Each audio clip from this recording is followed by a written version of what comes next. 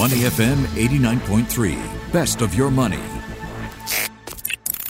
Market View on Money FM 89.3. Asia Pacific stocks are rallying this morning on the back of strong performance on Wall Street overnight. Tokyo is trading up nearly 0.75%. Seoul and Sydney are higher as well. What's driving the action? I put the question to Ryan Huang, who joins me now to break down what we're seeing with markets. Good Friday morning, Ryan Huang. TGIF, Michelle. And to you. Listen, in recent weeks, we've talked on this show about a global energy crisis, how fuel shortages have led to power cuts, work stoppages in China, higher electricity rates in the UK, spiking oil prices, and more. Well, now the impact of these higher rates is being felt here in Singapore. Yesterday, we mentioned iSwitch Energy is going out of business. Today, at least 2 more electricity retailers are considering exiting the business or selling their operations. They are Ohm Energy and Best Electricity.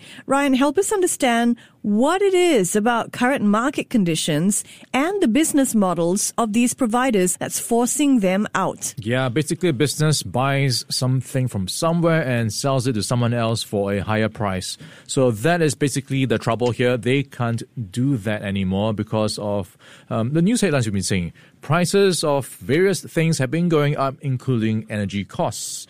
And that is also affecting these suppliers. And what they typically do is to hedge their positions in the futures markets to prevent any volatility or uncertainty.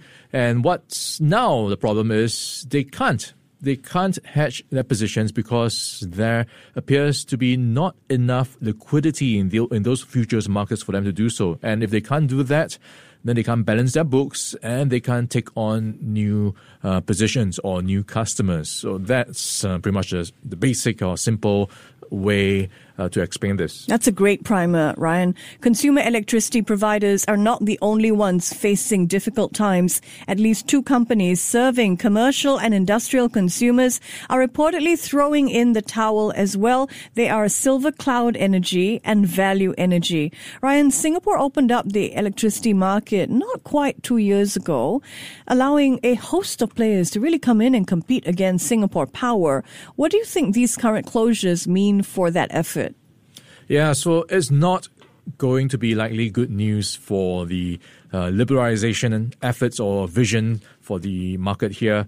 We had, of course, SP Group for a long time, and then we opened the doors and had a flood of new players giving options and choices to everyone. But now with a few names now bowing out. The latest, of course, in the news was iSwitch. That brought it down now to around 11 OEM retailers. And this is likely to shrink even more if we go by the latest reports. So for a long time, savings was a big incentive for them to switch. But now with the change in environment and the business landscape, it looks like those savings could be gone soon. And the reason for opening up those markets may not be there anymore in the first place, or at least the vision is being defeated if you don't have those cost-effective operations in the industry right now. All right, Singapore generates nearly all of its electricity from imported natural gas. So if you want an indication of how companies in this sector can cope, keep an eye on these prices. LNG rates have jumped over the past week, up about 16%. The cost of shipping liquefied natural gas is up as well. In other local news, the Monetary Authority of Singapore largely surprised markets yesterday by tightening credit policy. Now, we talked about this on the show yesterday. Out of some 15 economists surveyed, only 1 had been expecting MAS to take action. Ryan, markets have had a day now to assess the move. What's been the reaction? Yeah, congrats DBS for getting it right. So they were the only one who got it right. So everyone was thinking the MAS might just do a wait and see, but they instead did a bit of a preemptive move in view of what's happening elsewhere around the world, where we've got cost pressures going up. You've got the Fed also tapering. They think that at least the MAS thinks that is the right way to buffer Singapore businesses from all these factors. So in reaction to the move by the MAS, we saw the Sing dollar strengthen. to 1.3477 initially, before pulling back slightly to about around 1.35, but I think this is where it's going to be lingering for quite some time. It's now at around 1.348. If you go by what projections are putting for the Sing dollar, with the Fed expected to hike rates in years to come, the forecasters are looking at the Sing dollar to trade around 1.35 to 1.37 in the coming months before the end of next year, where it could appreciate to around 1.32, 1.33 versus the US dollar. Let's turn now to U.S. markets. In corporate earnings season, U.S. stocks enjoyed their strongest rally overnight since March. 4 of the largest U.S. banks are reporting double-digit profit growth for the third quarter of the year. Ryan, help us with interest rates so low. What is really powering banks' earnings? Yeah, so it is the usual reasons we've been seeing, and that is the pickup in the recovery of the economy in many places. And this has given enough confidence for these banks to release some of those loan loss provisions. So that's one big factor that has been helping these banks. So all 4 banks, consumer banks in the U.S. Have been posting a strong quarter, and this week's report cut out.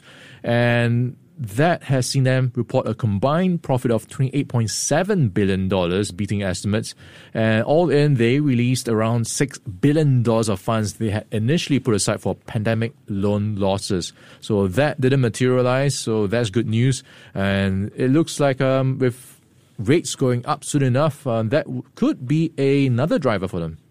The Bank of America and Wells Fargo both posting jumps of nearly 60% in net income and profits. The Bank of America making up for those low interest rates by lending significantly more than it did earlier in the pandemic. Morgan Stanley, meanwhile, crushed estimates. It's taken a different approach from the BOA. So what's driving its profits, Ryan? Yeah, for Morgan Stanley specifically, what stood out was its investment banking arm. So that, if you look at the overall results, they posted a $3.6 billion profit. That was up nearly 38% from the year-ago quarter. And this was partly due to a big pickup in mergers and IPOs advisory. And that division did very well with revenues of $1.27 billion.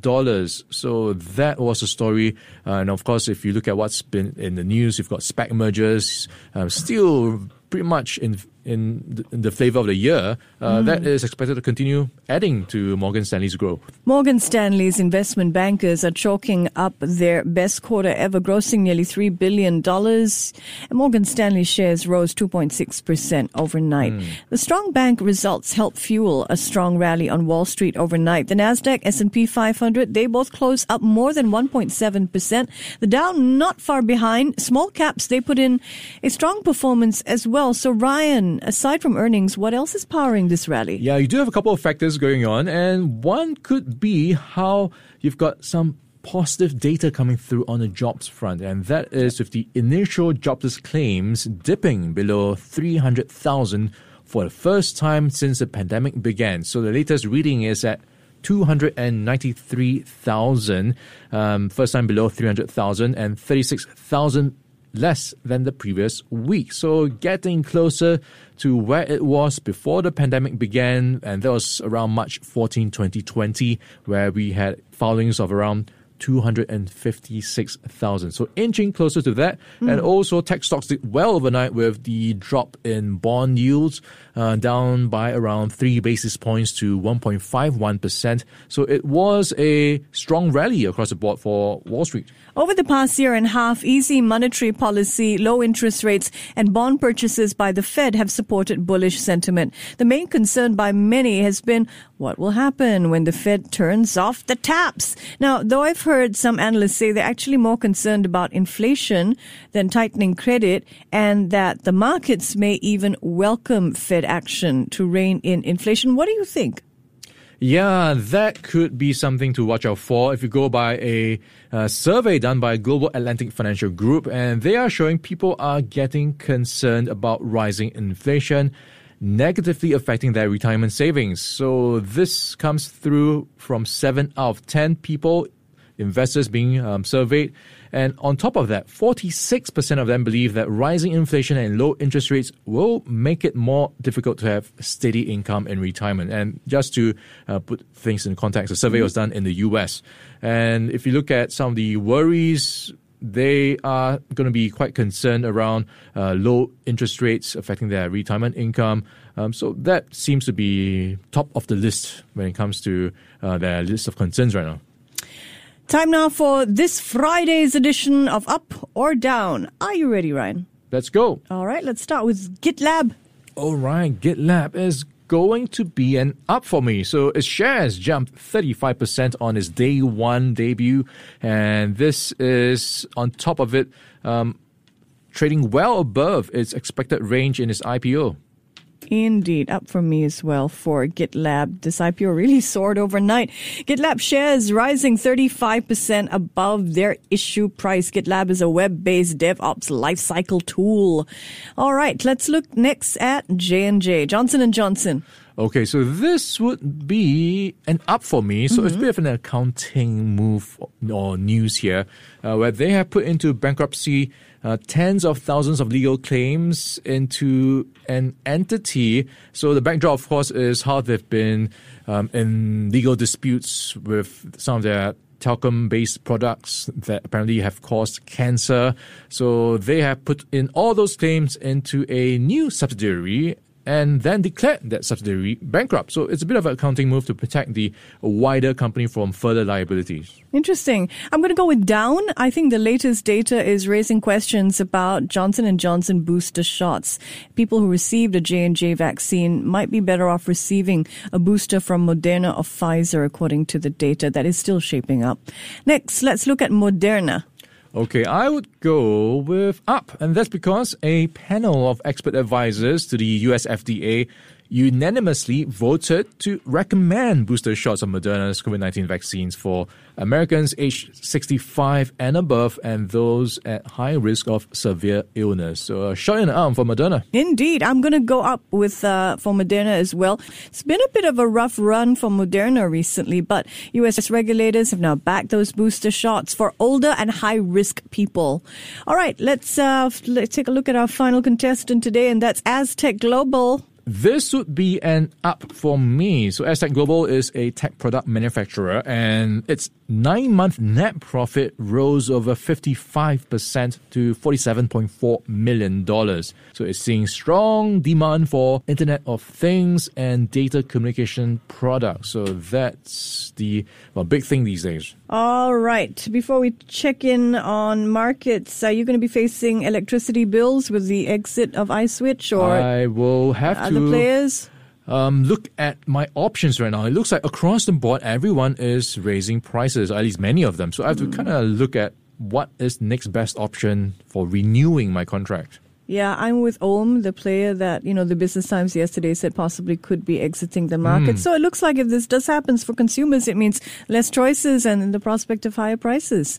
All right, let's turn to Singapore right now. We are 18 minutes into the local trading day. The Straits Times Index rose 0.25% to 31.64 overnight. How's the STI trading this morning? That's right. So yesterday, Asian markets were in the green, and pretty much if you look across the region, that is extending yesterday's gains. So same story. And right now, STI also extending gains, up 0.3% at 3,175. And a quick check-in on the constituents. You've got more green than red. Right now, only 6 in the red. And looking at the top of the list, we have Keppel Corp up 2%, followed by Genting Singapore up 1.3%, and Jardine Cycle and Carriage up nearly 1%. All 3 banks are in the green. At the bottom, Mapletree Industrial Trust, Ascendus REIT. But what's really making the headlines today is a mega merger in the REIT space, and this is between ESR REIT and ARA Logos Logistics Trust. They have proposed a $1.4 billion merger where ESR REIT will be buying all of ARA Logos units in exchange for a combination of cash and new units. So the combined entity will make it one of the top 10 S-REITs in terms of free float market cap. So that'll be one to track when they lift their trading halt in time to come. Asian stocks look set to rally after a robust corporate earnings season that we're seeing so far from Wall Street. LinkedIn is leaving China. We're going to find out more about those stories in just a while. Stay right with me. Before acting on the information on Money FM, please consider if it's suitable for your own investment objectives, financial situation, and risk tolerance. To listen to more great interviews, download our podcasts at moneyfm893.sg or download our audio app. That's AWEDIO. Available on Google Play or the App Store.